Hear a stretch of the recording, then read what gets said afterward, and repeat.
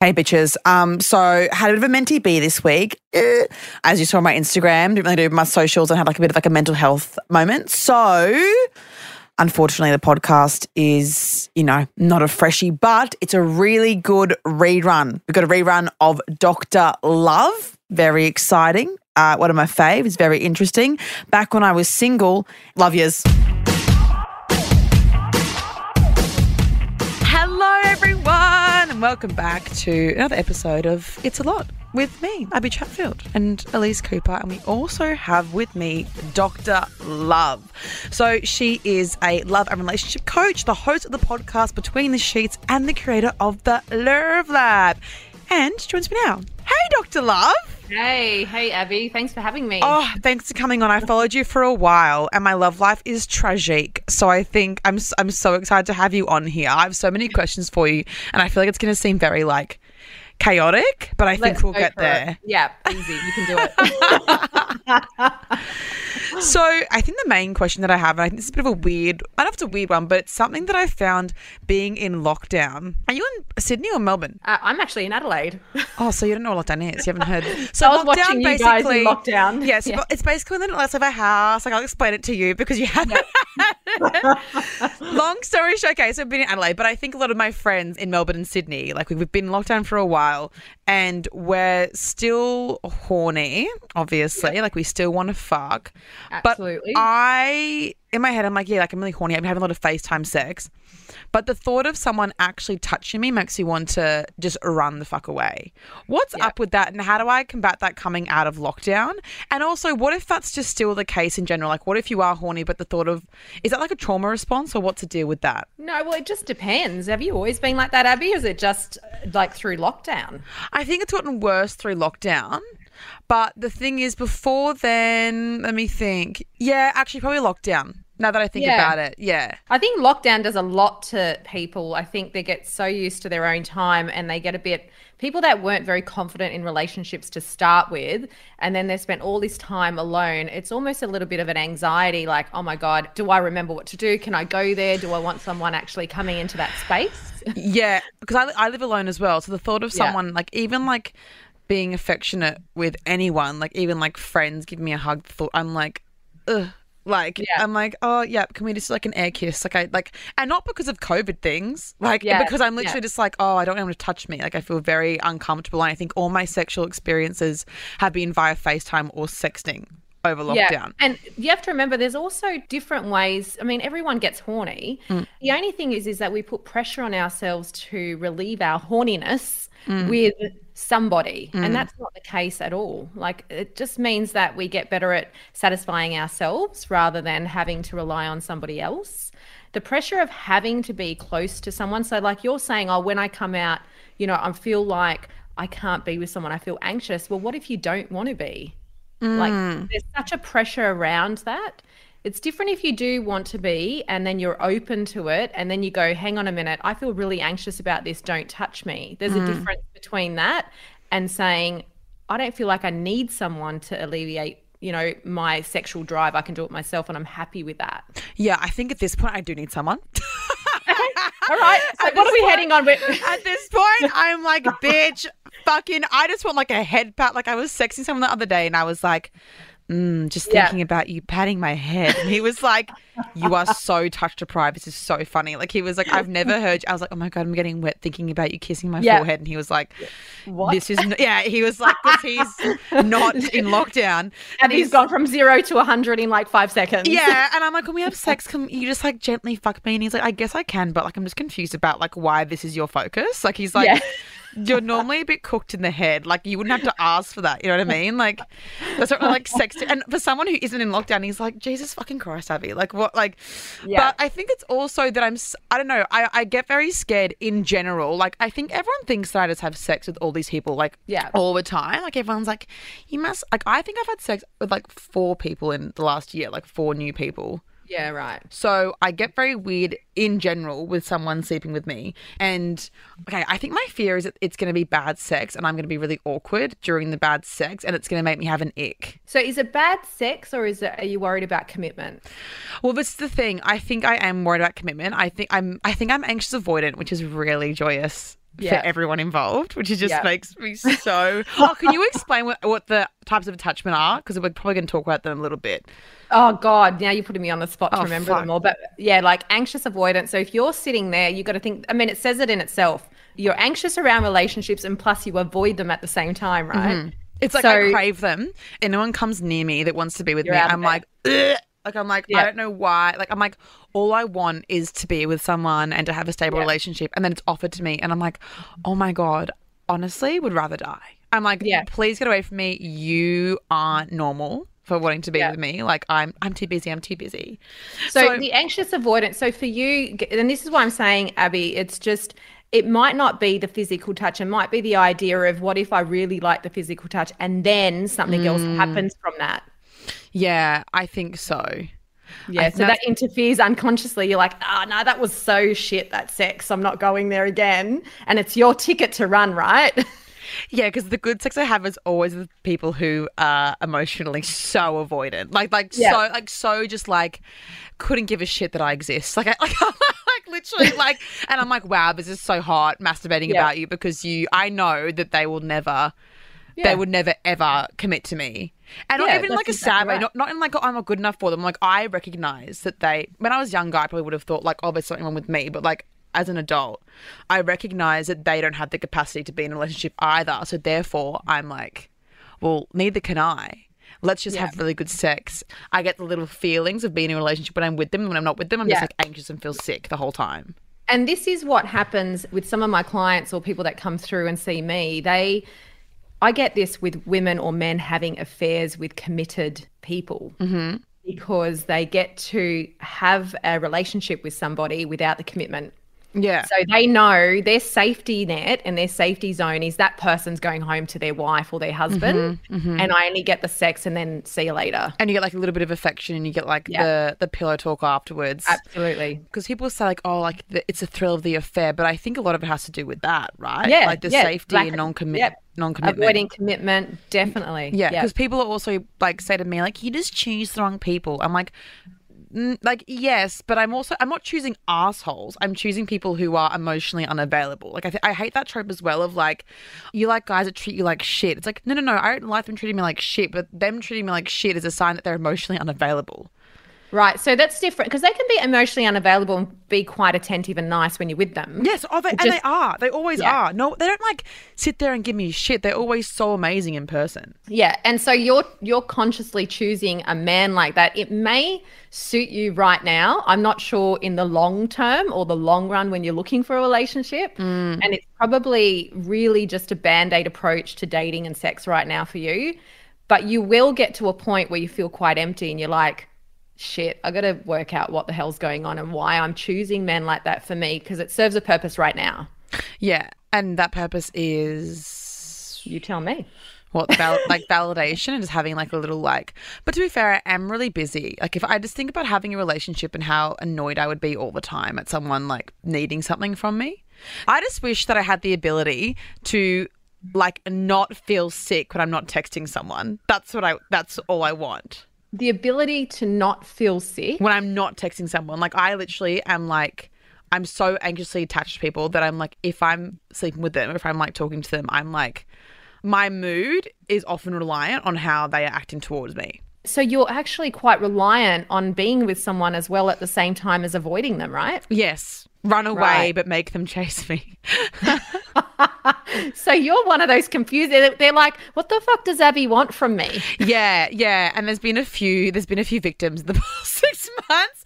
And like, I haven't been an asshole to them, but like, I'll be like, yeah, like I'm looking for this. That'll be really nice to me. Treat me really well. Then I'm like, pass. Like, and if they give me what I want, I'm just like, oh, nah, this is boring. And what if they don't? Obsessed. Right. So what do I do? Help me.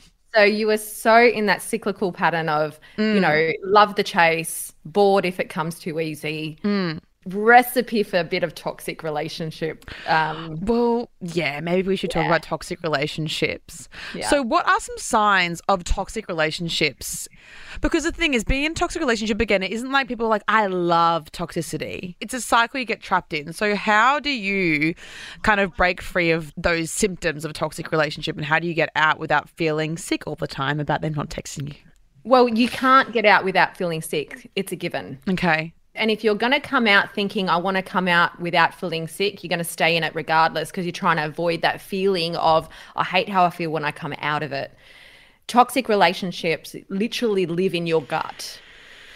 Yes, Dr. Love. Is that like my therapist? Right. Me? Yes, I can't avoid it. Okay, yeah. Right. So the first, you got to be aware that you're in one and what's going on. So the first thing is any type of manipulation or guilt trip. So if you're in a relationship where you feel guilty for doing something, or you feel like maybe you're even gaslighted, you've been made to think that you're the problem or you're overreacting about something, you know straight away that you're in some type of toxic relationship. You're not actually being understood, heard, listened to. Your feelings don't matter. Mm-hmm. Lots of guilt around doing things that you love. So, for example, you're working, loving the podcast, just living your best life, having a say, doing whatever you want, and then someone comes along and makes you feel guilty for the time that you're putting into your career, your business, your own life. That's already a red flag. Yeah. Lots of mistrust. So you'll find in toxic relationships, there's a lot of mistrust for each other. Where were you? How come you didn't answer? You disappeared. Who's that person? Who are you texting? Who's in the DM? So there's a lot of that conversation around mistrust for each other. And is there a way to work through that, or is that something that you need to do alone? Like, can you, because sometimes in theory, when you're with someone, it's not like they're like treating you like shit when you're with them, but they're just like, the actual interactions are toxic. Is that something that's fixable, or is it like a thing you have to go separately, or like what? Well, on their behalf. So you can't fix it for them, right? So a lot of the time, if you're in a toxic relationship, especially if you're with a narcissist, they will never admit to having anything wrong with them, right? Yeah. So you're the problem, not them. Mm-hmm.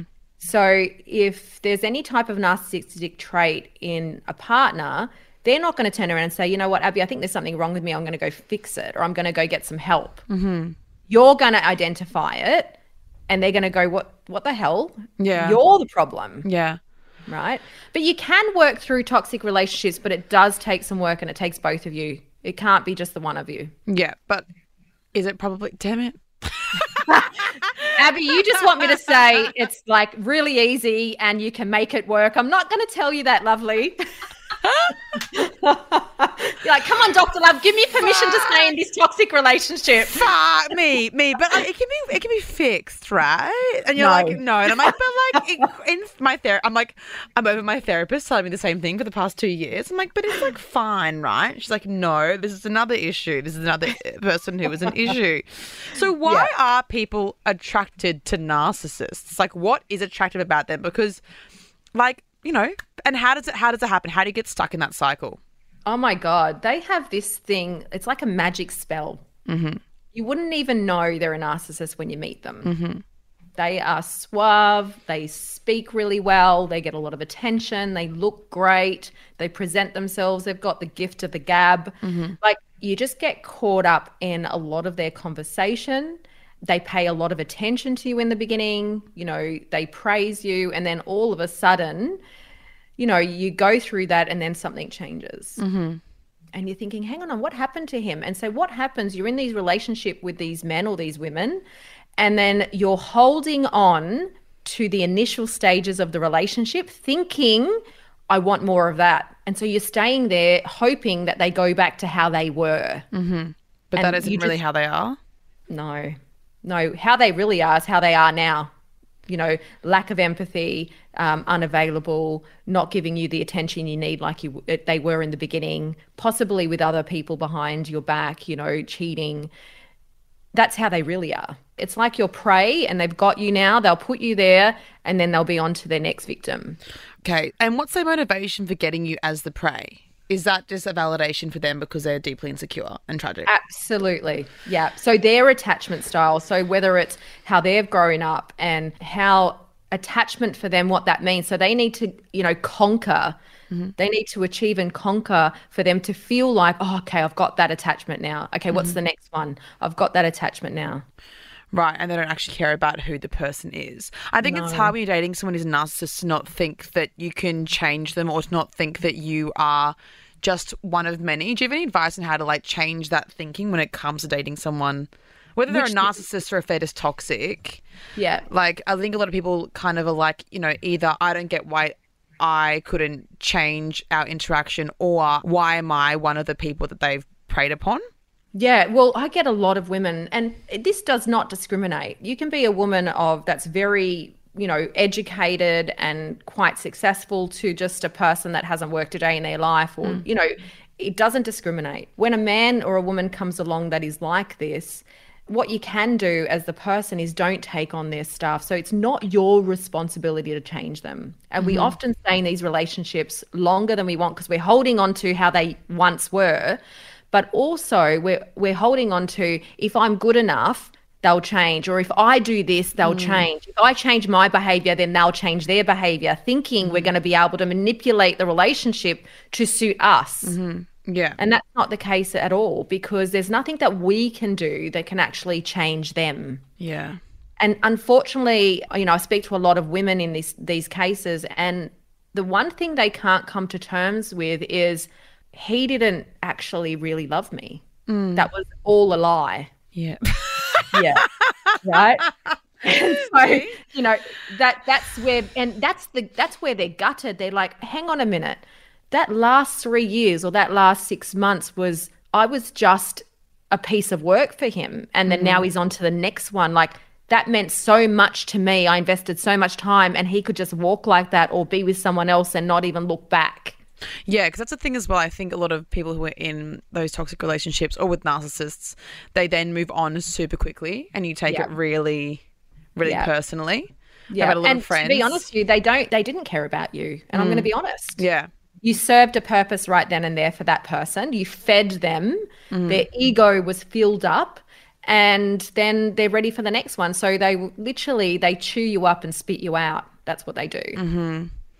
So how do you, when you do have to try and break free from that narcissistic person, how do you do that? Like, what are the main tangible steps? Because it's really easy for people to be like, just work on yourself. And it's like, what the fuck does that mean? No, like, you know like, what? Yeah, that's a great thing to say, but what does that mean? Like, I'm in therapy, you know, once a week, sometimes twice a week, and it's like, I am working on myself. I'm working very hard. I have like a great career, but it's like, that doesn't change the fact that, like, I have my own life. Like, I'm not just sitting at home feeling sorry for myself, but there have been times that people who I think have narcissistic traits have made me feel like absolute shit. So what are tangible things you can do?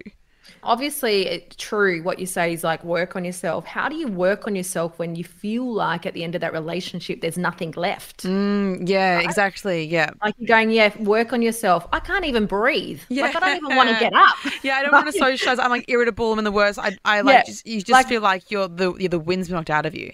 Yeah, fuck, I don't even want to think. Yeah. Like, let alone work on myself, right? And like, what is it, like, get a new hobby? Like, go rock climbing. It's like, how the fuck is rock climbing going to help me in this situation? Or, sit and meditate. I can't even, like, keep my mind still for a minute. I have a panic attack. Yeah. Right? Fucking hell, you'll think too much. Yeah. So that's what sort of happens. So really, at the end of the day, it's, you got to sit in the shit feeling. You know, the hardest thing to do is when you're sitting in that empty feeling is trying to act like it doesn't exist. Like, forget it, put it under the carpet, you know, just get over it. It doesn't work. No. And I'm not going to sugarcoat it. You're going to feel like shit for a while. Yeah. Right? Time is really valuable, because as you sit in that shit feeling, you need to really start reflecting and start recognizing. When you start to look back and reflect on the relationship, you will start to notice the red flags that happened quite early. And you'll go, oh my God, that's why he spent the weekend away, or that's why he kept, you know, not answering my texts after 9 p.m. because he was married and didn't tell me. Or, you know, all these things will start to make sense after the fact. Yeah. So really what you need to do is spend some time feeling a bit shitty, but also reflective, is because when you can start to put the dots together and say, hang on a minute, I remember that. Now it makes sense. It does hit home a little bit harder, but when you start to uncover the truth and you start to realize it's not you, it's not me, it's actually all of them. And it wouldn't matter who you were, they would still treat you the same way. Yeah. I saw this comment that was like on TikTok. Oh God, I'm not going to get it right, but it was basically saying that like just because they've changed partners doesn't mean they've changed behavior. Like Absolutely. I've had a friend recently, and they were being cheated on for a couple of months by their partner emotionally. We don't know about physically, and they've kind of like moved on, and it was like, you know, obviously they were very upset, obviously, and I was just like, babe, like that doesn't mean they've changed as a person. In fact, they're moving on quickly shows that they still aren't like a healed person. Like they're still, this is not a you behavior. This wasn't because of a reflection of you. It was because of them, because you're sitting here working on yourself, but you're sitting here going to therapy and like, but you know what I mean? Like you're sitting here like dealing with the pain, and they're out there acting like nothing happened. Yeah. And they don't feel the pain the same way because they don't have the same capacity to have a connection or a commitment, or, you know, emotionality is not the same. You know, they don't feel the same. So what we tend to do is go, but I feel so broken and hurt. Why don't they? Yeah. Because, you know, you speak French and they speak Japanese, and it's a totally different language. You can't expect them overnight to speak the same dialect or the same, you know, language. It doesn't happen. Yeah, right. So we just got to sit in the pain, and then... You do. You have to really, you got to sit through it. And as much as you avoid it, Abby, you know, you can go to therapy all you want. It doesn't take away the pain. No, exactly. Right? Like it becomes to a point where you're like, I don't know how to deal with this. What therapy does do is it gives you someone to voice the pain to, so that you start to acknowledge that, oh, I sound silly now, or I'm reflective. Oh, I get it. It's not me. And just because you take some time to stop blaming yourself, because you got to remember, you've been in a relationship that someone has blamed you for everything that's gone wrong. Yeah. So you're used to having that thought pattern. Right. So you do the same thing after the relationship. Well, he's not here to blame me, but it was, you know, it was my fault. So you've got this unconscious patterning of it's my fault. It's my fault. Maybe if I did something wrong, maybe if I did something different, maybe it was the way that I texted too much. Maybe it was, I shouldn't have called him after 9. I knew it made him upset. And we start to make these excuses for their behavior. That's what therapy does. It catches the bullshit talk. Yeah, because you do blame yourself. You try and replay the entire, like, in all the interactions, and think about all the times that you've fucked up. Yeah. But often it isn't your fault, unless you're doing something really wild, like really out of control. But like often it's like someone who did care about you would either communicate to you that this is the thing as well. I find like when I've dated people who I think are toxic, it's like they don't communicate any issues and then leave you at the end of the relationship to figure out what you did wrong. Yeah. And then you can like fill in the blanks yourself, and they never give you closure or reasoning. There's never communication throughout the relationship. It's just a nothingness. It's just suddenly like, see ya.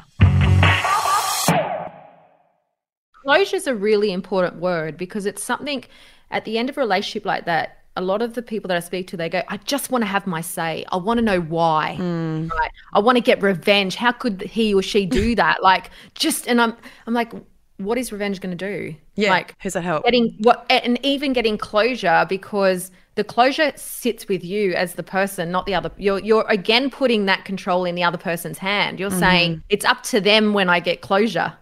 And let's be honest, closure chats often end in sex. You're like, I'm just going to their house and we're just going to have a very casual chat, just one more time, 14 hours of fucking. Yeah. Just like, and because you want that validation from them and you want to have sex with them to know that like things are okay. You know what I mean? And you try to brainwash yourself. Even if I have sex, it's still over. I'm not going back. And you know it's not. That's your connection to that person. That's keeping your foot in the door with them in a relationship. Yeah, exactly. Yeah, tragic vibes. So something else I want to talk to you about was how to tell if you're in love or just in lust with someone, or like the idea of someone. What are some signs of that? 14 hours of fucking is pretty much lust. But what can you also? But what? Okay, fair. No. I mean, but actually, is that a sign of? Because you know the people that I've had that with, they've all been. In hindsight, no one healthy. Right. I've had that with like 3 people where we've just been like fucking for like 20, for like not getting, like go to their house, just get there, be naked and not get dressed until like I leave. Totally. Is that a sign of something toxic, or can that be healthy?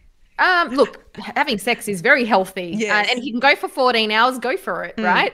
It's not the sex that's unhealthy. It's what happens after that that becomes unhealthy. Okay. Right? Yeah. If that's all your relationship is, and you want your relationship only to be that, then it's healthy. Yeah. But if you are wanting more than that and you are then it becomes unhealthy. Right? Because then you're chasing more than what the relationship can give you. Relationship's just sex for 14 hours, nothing else. Goals. Wow. Right. I really miss beautiful. But, the difference between lust, you got to think, lust can happen overnight. That's, you see someone at the bar and you're like, oh my God, I just want him to take my clothes off. Strip me now, right? Yes. That type of feeling. Yeah. Compared to, love takes actual time. And this is where we get stuck. Some of us love that initial, put me up against the wall, I want it tonight feeling, compared to having conversations, getting to know somebody and having love grow. Some people don't have the patience for that.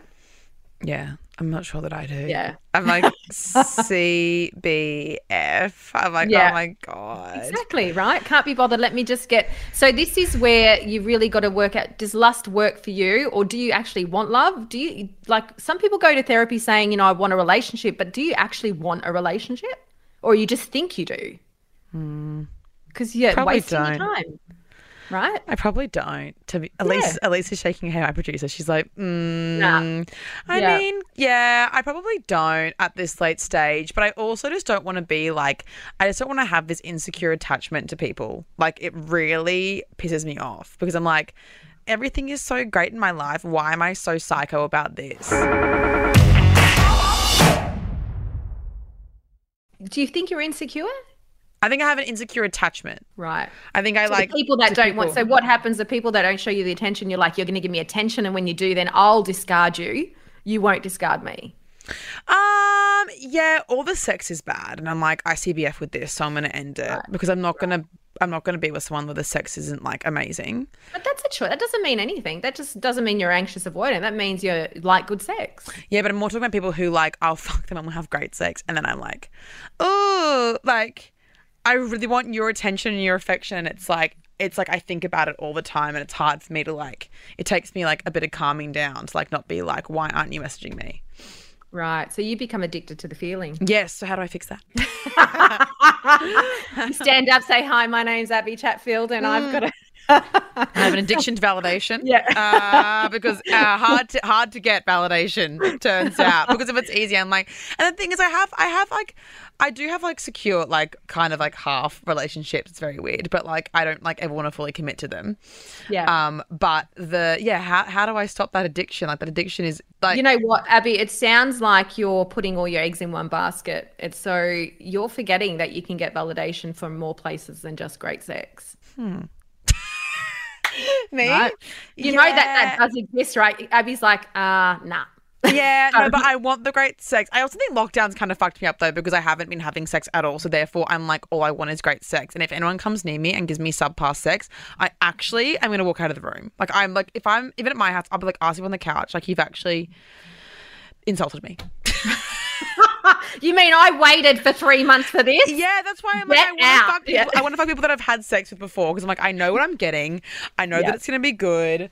I know it's just a bit stressful for me. So you probably got to find someone that has not been in lockdown, someone from another state that has been having sex and isn't in the same position as you, that's going to come really quickly and just not do really well. True. I think anyone in Bondi is probably out, to be honest. Out of anyone in Sydney and Melbourne, you're going to have to find someone in Adelaide or maybe Perth. We're going to have to maybe Perth, Brisbane's not been in lockdown. Darwin. We can go to Darwin. Darwin's great. Yeah. I love Darwin.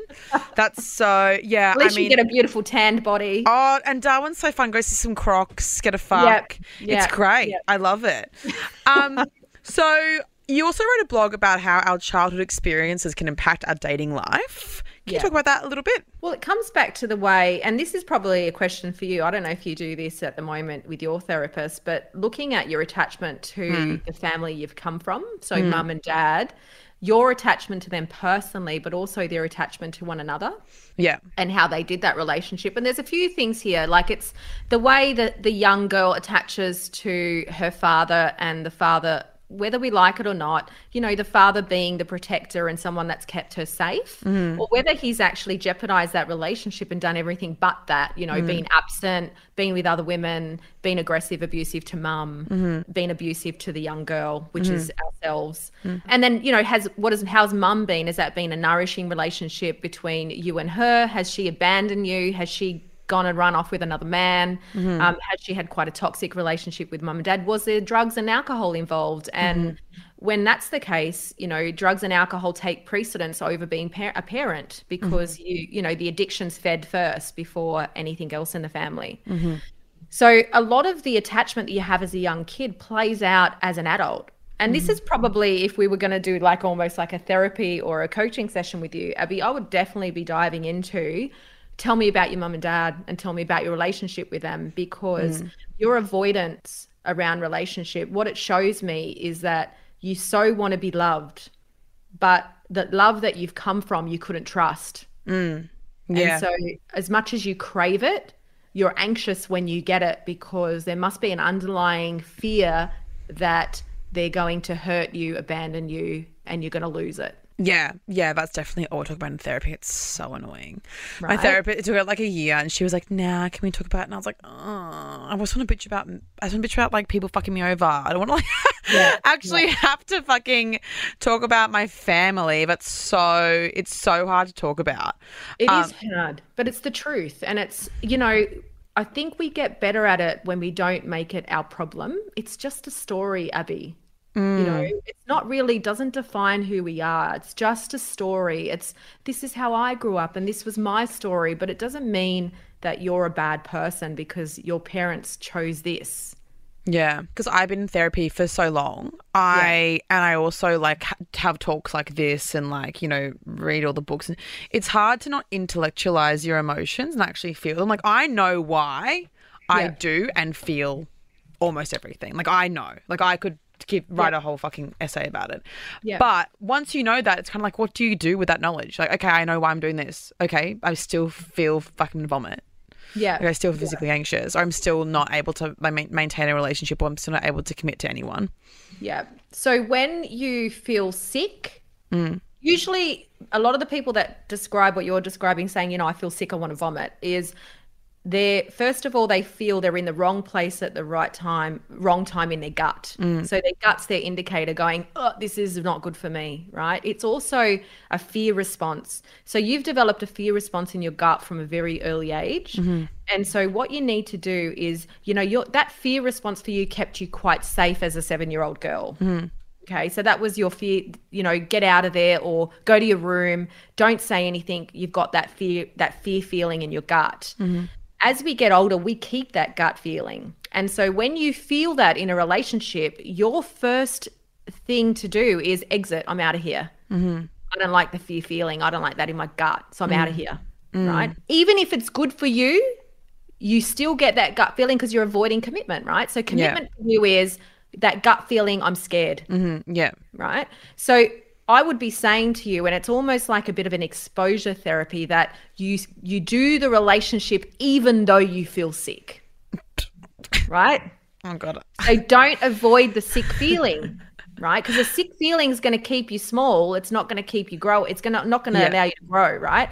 It comes from acceptance commitment therapy. So I sort of break it down and go, if you accept that you feel sick, but you're committed to having a relationship, or you're committed to being committed, so you're going to do it anyway. You're going to feel sick and do it anyway. And it's when you practice working through the sick feeling over and over again, the sick feeling doesn't determine what choice you make next. You do. Yeah. Okay. And what about if the sick feeling is coming from a lack of attention? Same thing. What, you just sit there and go like, oh, I feel sick. Yeah, because you're avoiding that feeling. So you're like, I feel sick, I'm not getting attention. I'm going to chase till I get it so I avoid the sick feeling. Yeah, right. I'm going to try and fix the external thing, not just like sit with it. Right. So you're both ends of the spectrum. So whether I just feel sick at all times. Yeah, right. So no matter what's happening, sick all the time. No matter what's happening, I'm like, this is so awful. Yeah, so whether you're chasing because you lack of attention or you're withdrawing because of too much attention, it's still the sick feeling that's determining your next step. not Right. Abby. So you've just got to sit with it and accept it and You like gotta what accept make that, yourself you know, feel I safe. feel sick that person's not chasing me, but it's okay to feel this way, and I'm not going to chase them to avoid it. Right, I'm just going to let it happen. Yeah, who cares? It's temporary. But you don't know it's temporary because you always keep trying to like avoid the feeling. Yeah, exactly. But if you let yourself sit with it, then it's going to dissipate eventually. You know it passes, right? So, and you get better at it. So you went, oh, that wasn't too bad. And the next time you do it again and you do it again. And then eventually the sick feeling doesn't drive your behavior. Your conscious decision drives the behavior. Right. Okay. So then how do we, people that don't have secure attachment styles, how do we then find people that are going to be healthy to be with? Like if we're healing, and if, let's say we're not as cooked as me and like we're getting towards healing, I think, well, what my therapist has been saying is like you still need someone who is securely attached. It's all well and good knowing that in theory, oh, like someone who treats me well will do X, Y, Z, but you have to actually experience that, because otherwise you have no real life experience in someone being a securely attached person. How do you then spot people who are securely attached? Because the narcissists seem like the narcissists trick you and then hurt you even more. Yeah, because they're going to, for someone like yourself, the narcissist is like, you're gold for them, right? I know. Because they will bombard you and you're like, oh, this attention, and then they withdraw and you chase, right? This is playing totally into your sick gut feeling. Yeah. Okay. And this is what I'm saying. So love takes time, but any type of healthy relationship takes time. Someone that has a secure attachment won't buy into your bullshit. What do you mean by that? They'll say, Abby, I want to give you attention. I can't text you today, but I'll come back to you at night, right? They will help you with it. Yeah, I was with my bubble buddy the other day. We've been like half together, half not for like 6 months, but now we decided we're just friends, and the other day we're in his house. I was like, you're so good to me. And he was like, do you want our attention right now? And I was like, and he's like, you give me a compliment so that I give you a compliment back, right? And I was like, I think so, yeah. And he's like, all right, I'm just doing a bit of work and I can give you some validation in a little bit. Is that okay? And I'm like, yes. Yeah. Yes, So that's okay. the people with the healthy attachments will come along and show you that just because I didn't text you literally 5 minutes after you texted, hey, I'm still here, I'll get back to you. Yeah. Right. What you need is to have trust in people. So obviously I know that just hearing, I don't know all your story, but some of the words that you've said is you have a lack of trust for people. Yeah. Yeah. Because people are like, past relationships a couple of years ago now, when they've not replied to me within an hour, they go missing for days. Yeah. Or they're cheating on me. Like, it's like, I'm actually not like confrontational when it comes to that stuff, because I know that it's irrational to think that, but my body reacts in the way. So I don't actually bring it up. Yeah. I just start panicking internally because I'm like, I also have an issue with like emotional like permanence. Like I think that when someone isn't with me, that they hate me and hope that I'm dead. Yeah, right. Like if they even texted me, I'm like, I literally this morning I was like, he doesn't care that I exist. In fact, I wouldn't be surprised if like, I regularly think people that I've slept with or that I've like even dated, I'm like, if they saw me on the street, they wouldn't recognize me. Have you always been like that though, Abby? That's insane. Like I genuinely have people that I'm like, I've slept with, like they've been inside me. Like I've been to their houses, like they've like been to my, like we're like friends at the very least. And I'm like, people in Brisbane that I'm like, I don't think that person, if they saw me on the street, they would not recognize who I am. So I think this is the opposite. I don't think you'd recognize who they are. What do you mean by that? Because Abby, there be at some point in your relationship with these people, they were there to satisfy your sick gut feeling. And so it's actually you didn't really feel that about them, but you want them to feel about you. And so it's you're just doing that whole my purple lenses, the whole this is actually how I feel, not them. Yeah, like I was using them for validation. And I was using them. Yeah, it didn't actually matter who it was. Yeah, maybe that is what it is. There's one person in particular that I slept with. I think I said, proving I can't remember if I ever slept with him. But there's someone in Brisbane who is like in high school I had a huge crush on him, and I always bring him up to everyone in Sydney. People are like, who the fuck is that? I'm like, this guy from grade 11 that like I really I don't know. And I'm like, if he saw me on the street, he wouldn't recognize me. My friend's like, I feel like he would. You've been on the side of buses. Like, I'm pretty sure, like, he'd know who you are. Yeah. But I have this thing, I'm like, on The Bachelor, I would always say Matt looks at me with hate in his eyes. And like even now I'm like oh, like that person that I'm like sleeping with now, I'm like, they wouldn't care if I died. They wouldn't care. I wonder if because your lack of attachment, I wonder if you wouldn't care if they died because... Oh, I would. But I get what you're saying. Do you get what I'm saying? So it's that your lack of attachment to them. It's not their lack of attachment to you. Wow, that's actually, yeah, that's calmed my nervous system a bit, which is sad. But I'm like, well, if I can care this little about you, then you definitely hate me. Yeah, then you hate me. But I literally think, I've said to Elise, I'm like, this person doesn't remember that I exist. And it's like, yes, they would. I'm like, no, they've forgotten that I exist. You make a lot of noise, Abby. I don't know if you noticed that. You're pretty loud. You're not really that shy or hiding. No, so. I'm not. I'm not very meek, am I? All right. So now that we've had my therapy session, we have a nightmare fuel here that you're actually the perfect person to react to these things. Usually we just laugh at it, but I feel like you'll give actual like insight, which will be lovely because usually it's just me crying of laughter and spitting out water. Like we had one where someone shut the bed and another one. Wait, did she shit the bed, Elise? Yeah, she shut the bed. We've had both. We've had both. We've had a lot of poo-related stories. We've had ones people have like stood people up at like 6 times. Was it a sexual fantasy, the pooing in the bed, or was it by accident? Accident. Oh, right. Yeah. And then just very funny. Oh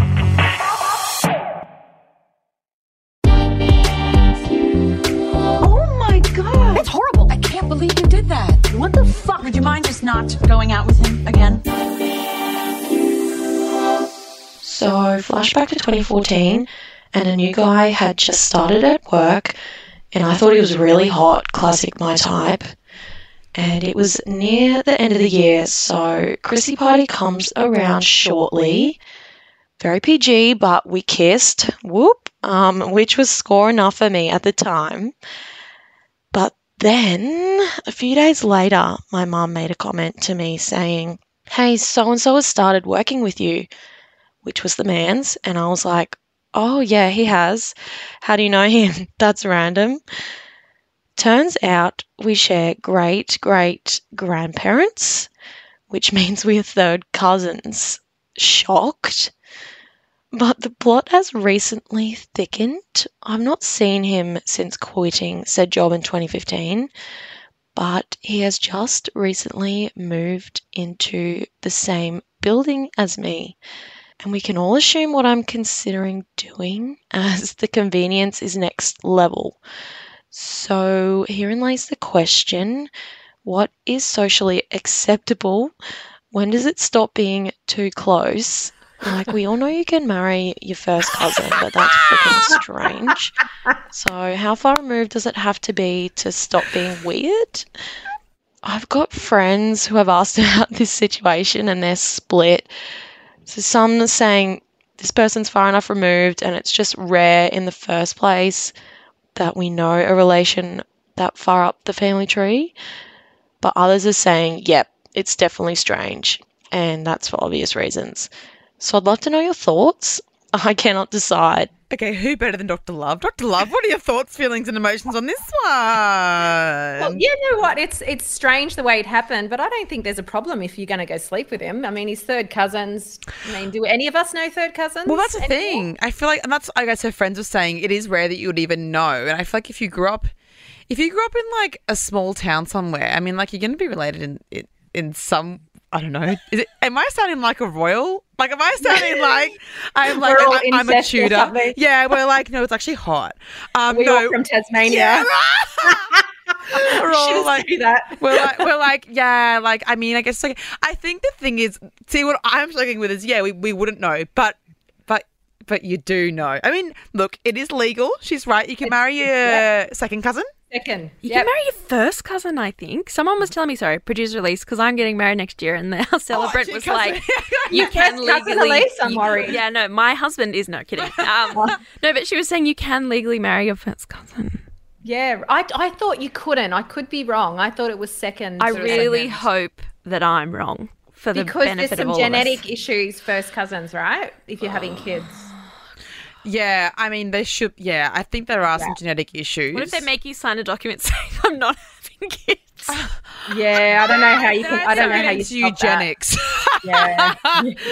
At the end of the day, Abby, I think if she didn't grow up with him, she doesn't even know him. It's not like Yeah. family's caught up. He's Yeah. not a stranger. Yeah, you know what? I think you're right. I think it's just, but I think if they ended up dating, would the mum not be like, I don't know. I think it's the knowledge. I don't think there's anything inherently wrong with it, but I'm wondering if the knowledge, I guess there isn't anything wrong with it, is it? No, I don't reckon. Okay, I don't know why I was so icky about it. Because the word cousin, but it's like We're all great cousins friend. in one way or another.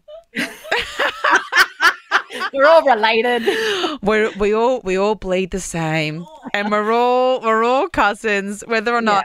I mean, if she wants to have sex with them, I'd love people to, I don't know, DM me about this because I really want to know people's thoughts. I mean, I think my initial reaction is yes, it's fine. Then I get ick. Then I go, oh no, God, no, it's fine. Then I go ick. Then you know what I mean? I'm not I think it's more now that she knows he's Yeah. the cousin that makes it ick. But if she didn't know, she could be having sex with him for the next 12 months and then find out later. Then what? You can't erase the sex. True. And Like, also it happened. third cousins, is that, okay, that's your, what is a third cousin?